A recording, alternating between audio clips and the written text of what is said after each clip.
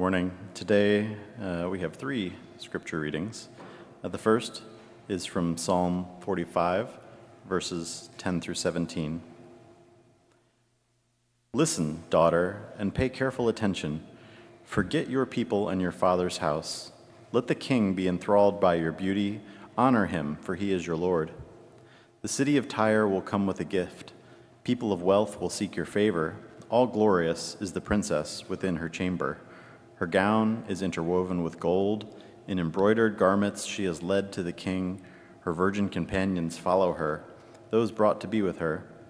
Led in with joy and gladness, they enter the palace of the king. Your sons will take the place of your fathers. You will make them princes throughout the land. I will perpetuate your memory through all generations. Therefore, the nations will praise you forever and ever. The next reading is from Zephaniah chapter 3, verses 14 through 17. Sing, daughter Zion, and shout aloud, Israel. Be glad and rejoice with all your heart, daughter Jerusalem. The Lord has taken away your punishment. He has turned back your enemy. The Lord, the King of Israel, is with you. Never again will you fear any harm. On that day, they will say to Jerusalem, do not fear Zion. Do not let your hands hang limp. The Lord your God is with you, the mighty warrior who saves. He will take great delight in you. In his love, he will no longer rebuke you, but will rejoice over you with singing. And today's New Testament reading is from the book of Hebrews, chapter 1, verses 5 through 9. For to which of the angels did God ever say, you are my son, today I have become your father? Or again, I will be his father, and he will be my son. And again, when God brings his firstborn into the world, he says, let all God's angels worship him. And speaking of the angels, he says, he makes his angels spirits and his servants flames of fire. But about the Son, he says, your throne, O God, will last forever and ever. A scepter of justice will be the scepter of your kingdom. You have loved righteousness and hated wickedness. Therefore, God, your God, has set you above your companions by anointing you with the oil of joy. It's the word of the Lord.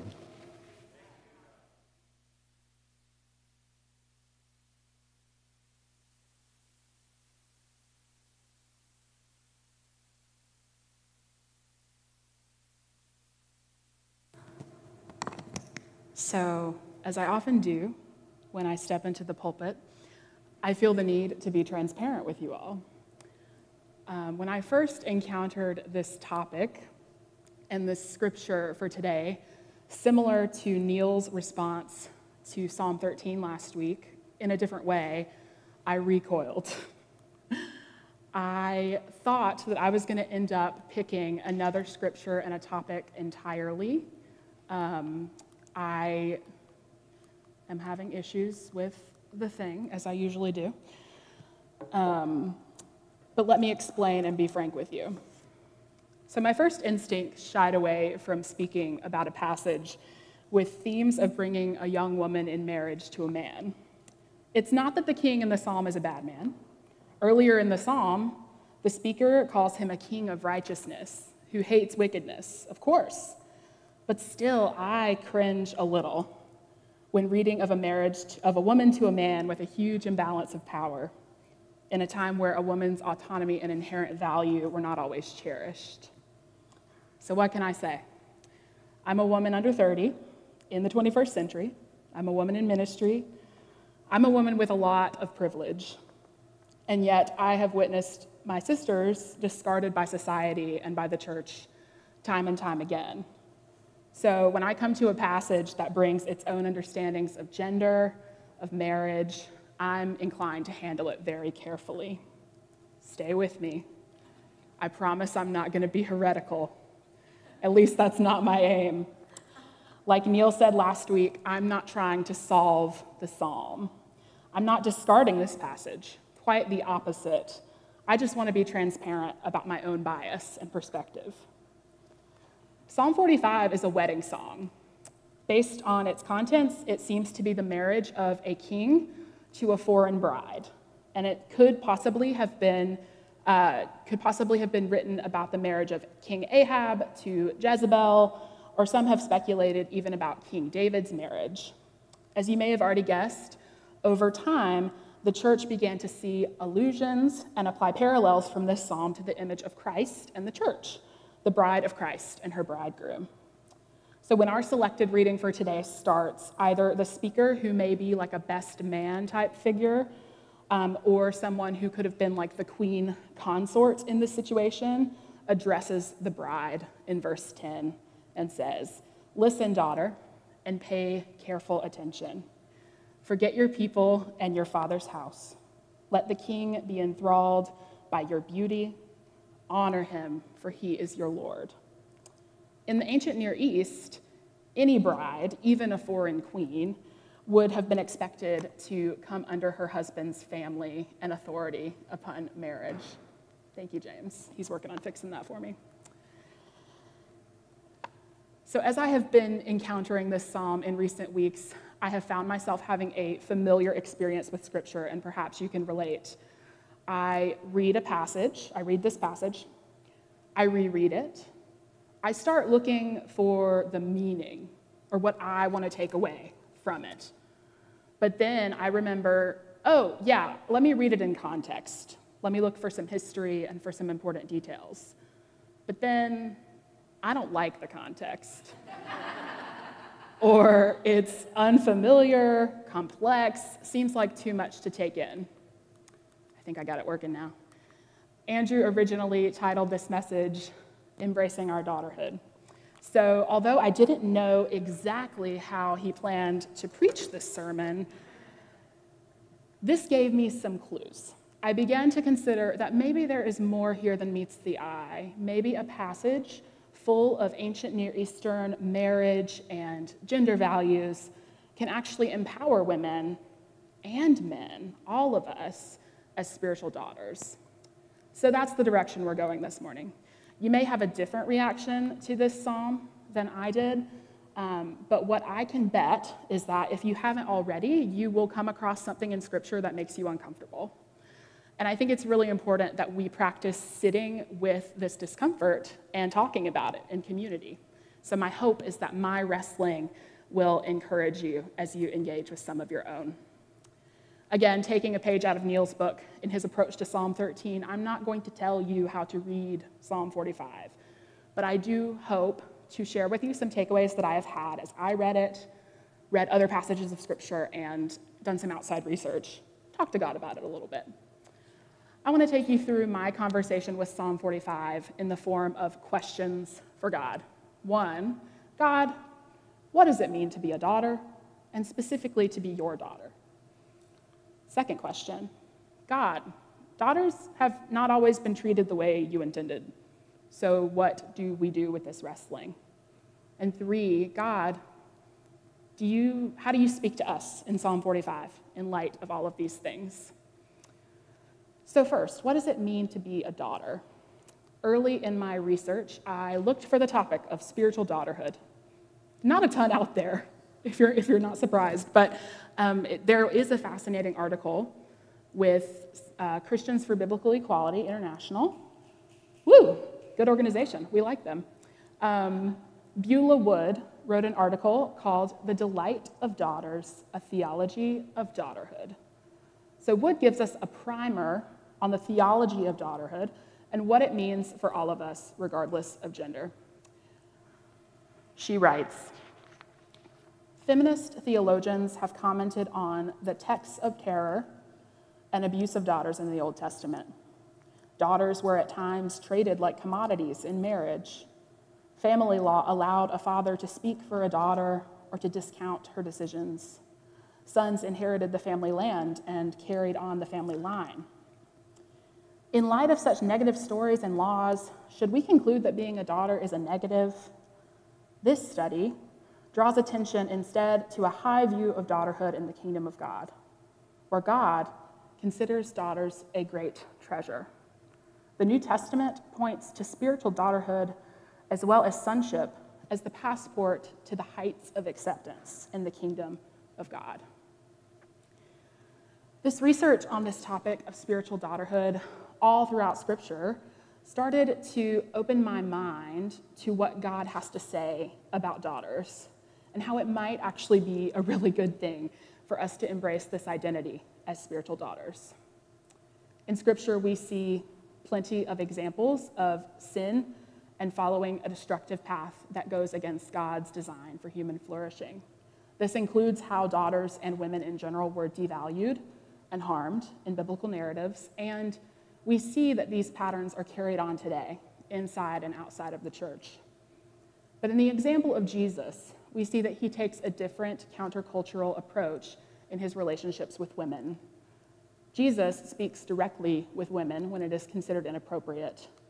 Jesus heals a woman whose disease would have made him ritually unclean. And I wanted to highlight that when Jesus confirms healing upon this woman in Luke 8, who has been suffering from 12 years of bleeding, he affirms her in calling her daughter and telling her to go in peace. In that same scene, Jairus, if you recall, came first and was begging for the healing of his own daughter. Just like Jairus' daughter has an advocate, so does this suffering woman as a spiritual daughter. Beulah Wood argues in her report that there's evidence that spiritual daughterhood is just as important as the idea of spiritual sonship. In a note that corrects directly with our passage for today, here's what she had to say about daughterhood of God's people, Israel. It's kind of a long one, but just stay with me. Hebrew parents valued daughters so much that the idiom daughter of Zion developed. It reflects a double metaphor in which a city was personified as a woman, and in addition, the people of the city were, as a group, called her daughter. The two epithets, daughter of Zion and daughter of Jerusalem, occur as alternate names for Jerusalem and the people of Jerusalem, connoting them with favor. This suggests that God and the scripture writer saw daughter as a metaphor for someone who is loved. If so, we may assume that the label grew from the way Hebrew families appreciated their daughters so much that when God wanted to say he cared about his people, God said that they were like daughters.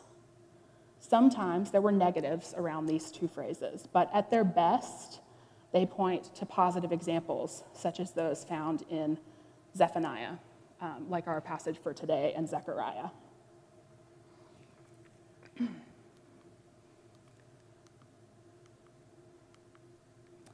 So these idioms, which are repeated throughout the Old Testament, you can look at some of the references on the screen behind me, were applicable to women and men as God's chosen people.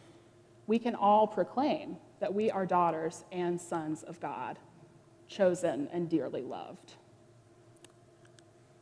So I can know these truths deep down in my soul, yet I still struggle and I still wrestle with God over these issues and over this topic. I ask, Lord, how do we reclaim and embrace our identity as daughters when your word has so much evidence of their suffering?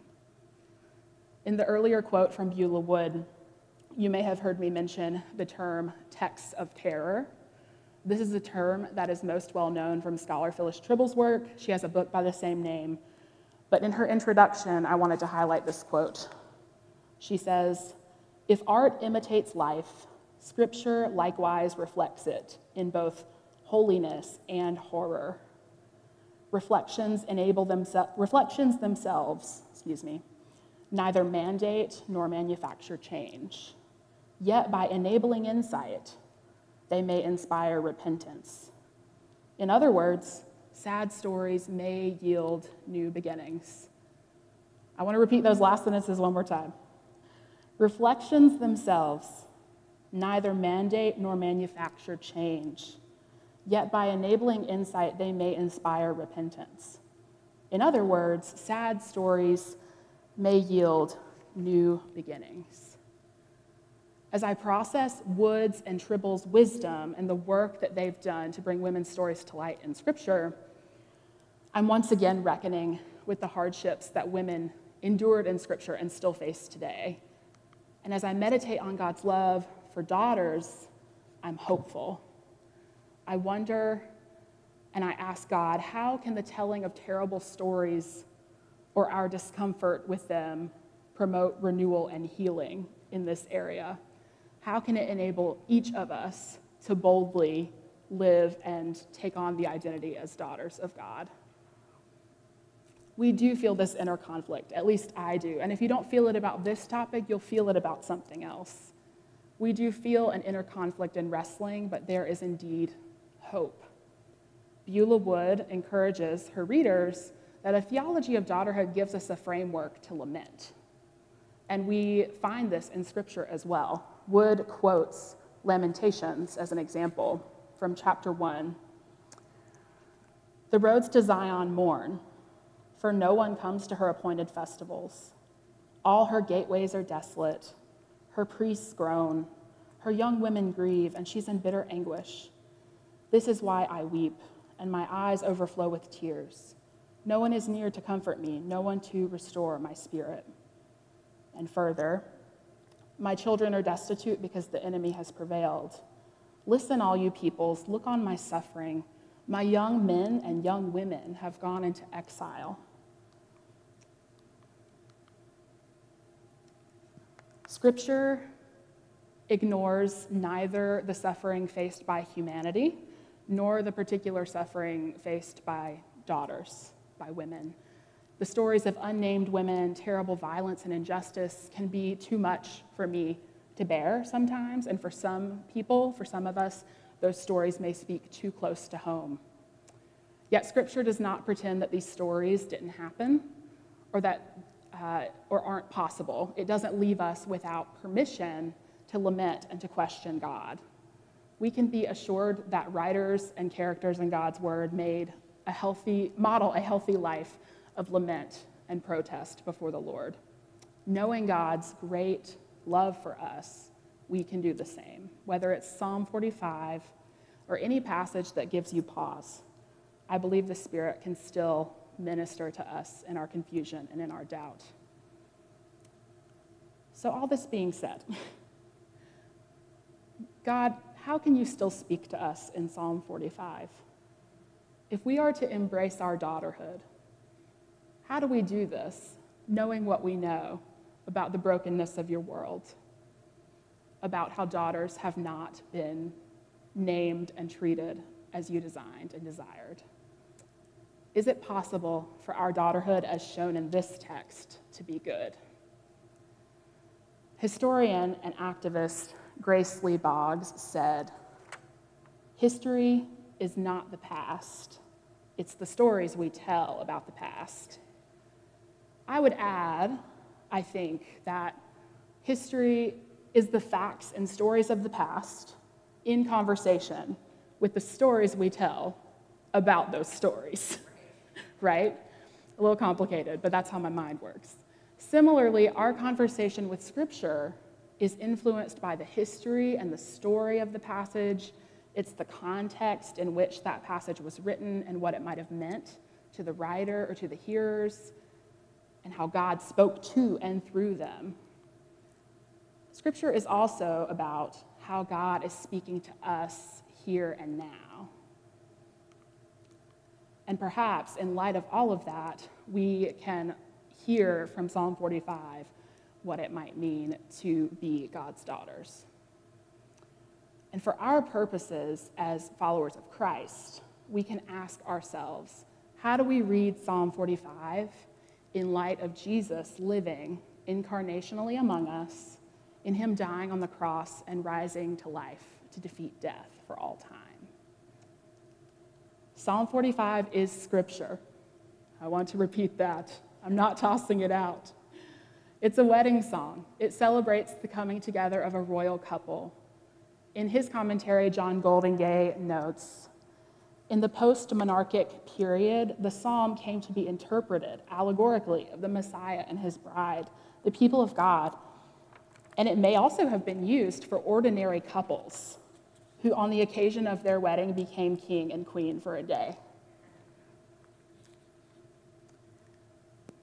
So in this theology and understanding of God's love for us, it can be, we can understand that even an imperfect picture, such as one presented in Psalm 45, could give us insight into Jesus' relationship with the church in that beautiful image of the bridegroom and the bride of Christ. In fact, the writer of Hebrews was pretty confident of this. As you heard Matt read earlier, this is a snippet of chapter 1 that directly quotes Psalm 45. Hebrews 1, 8 through 9. But about the Son, God says, "Your throne, O God, will last forever and ever. A scepter of justice will be the scepter of your kingdom. You have loved righteousness and hated wickedness.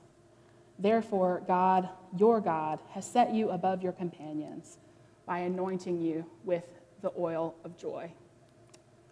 So this snippet, possibly the best man or just the poet, whoever composed this psalm, says about the bridegroom in Psalm 45, he's lauding him and talking about all of his accomplishments as a just and righteous king, his military might, all the good things that we would find important in a king in those days.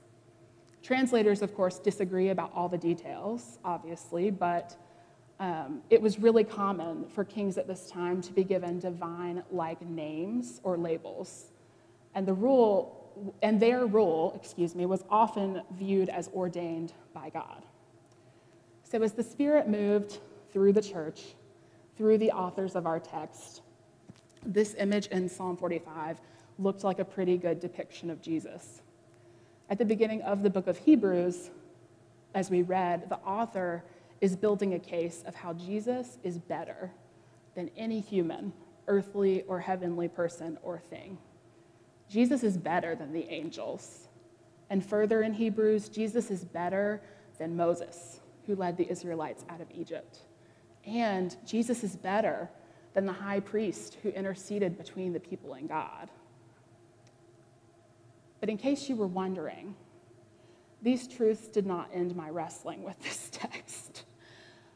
Being a daughter of God is my greatest desire. And I was still fighting Jesus on this. Lord, so many women were forgotten and harmed in so many ways during this time, and they still are today. I can believe that you are better, Jesus. But this legacy of harm and abuse, not so much.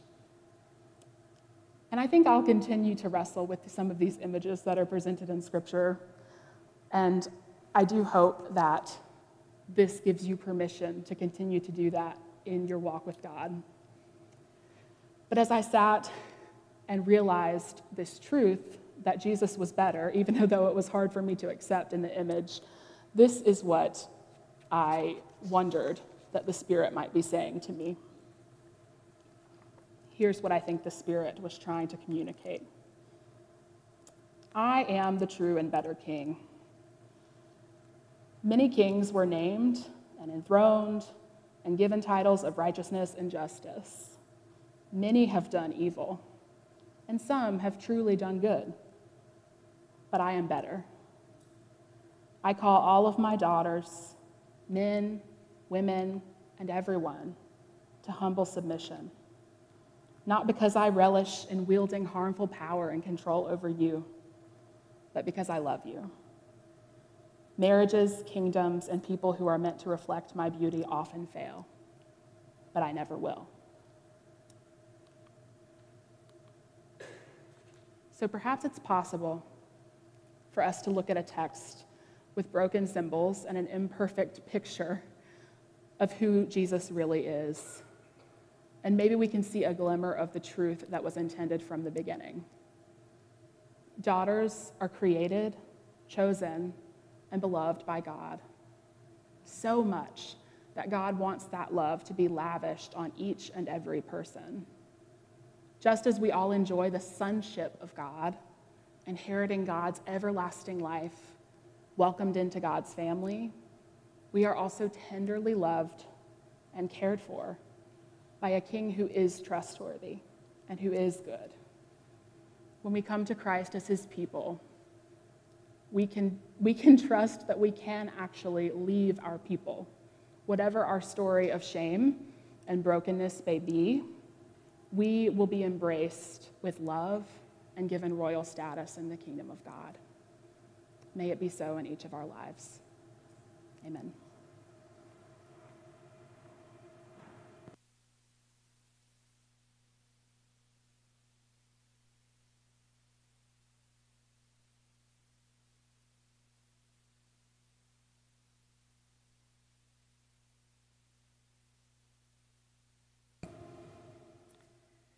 This morning we sang about the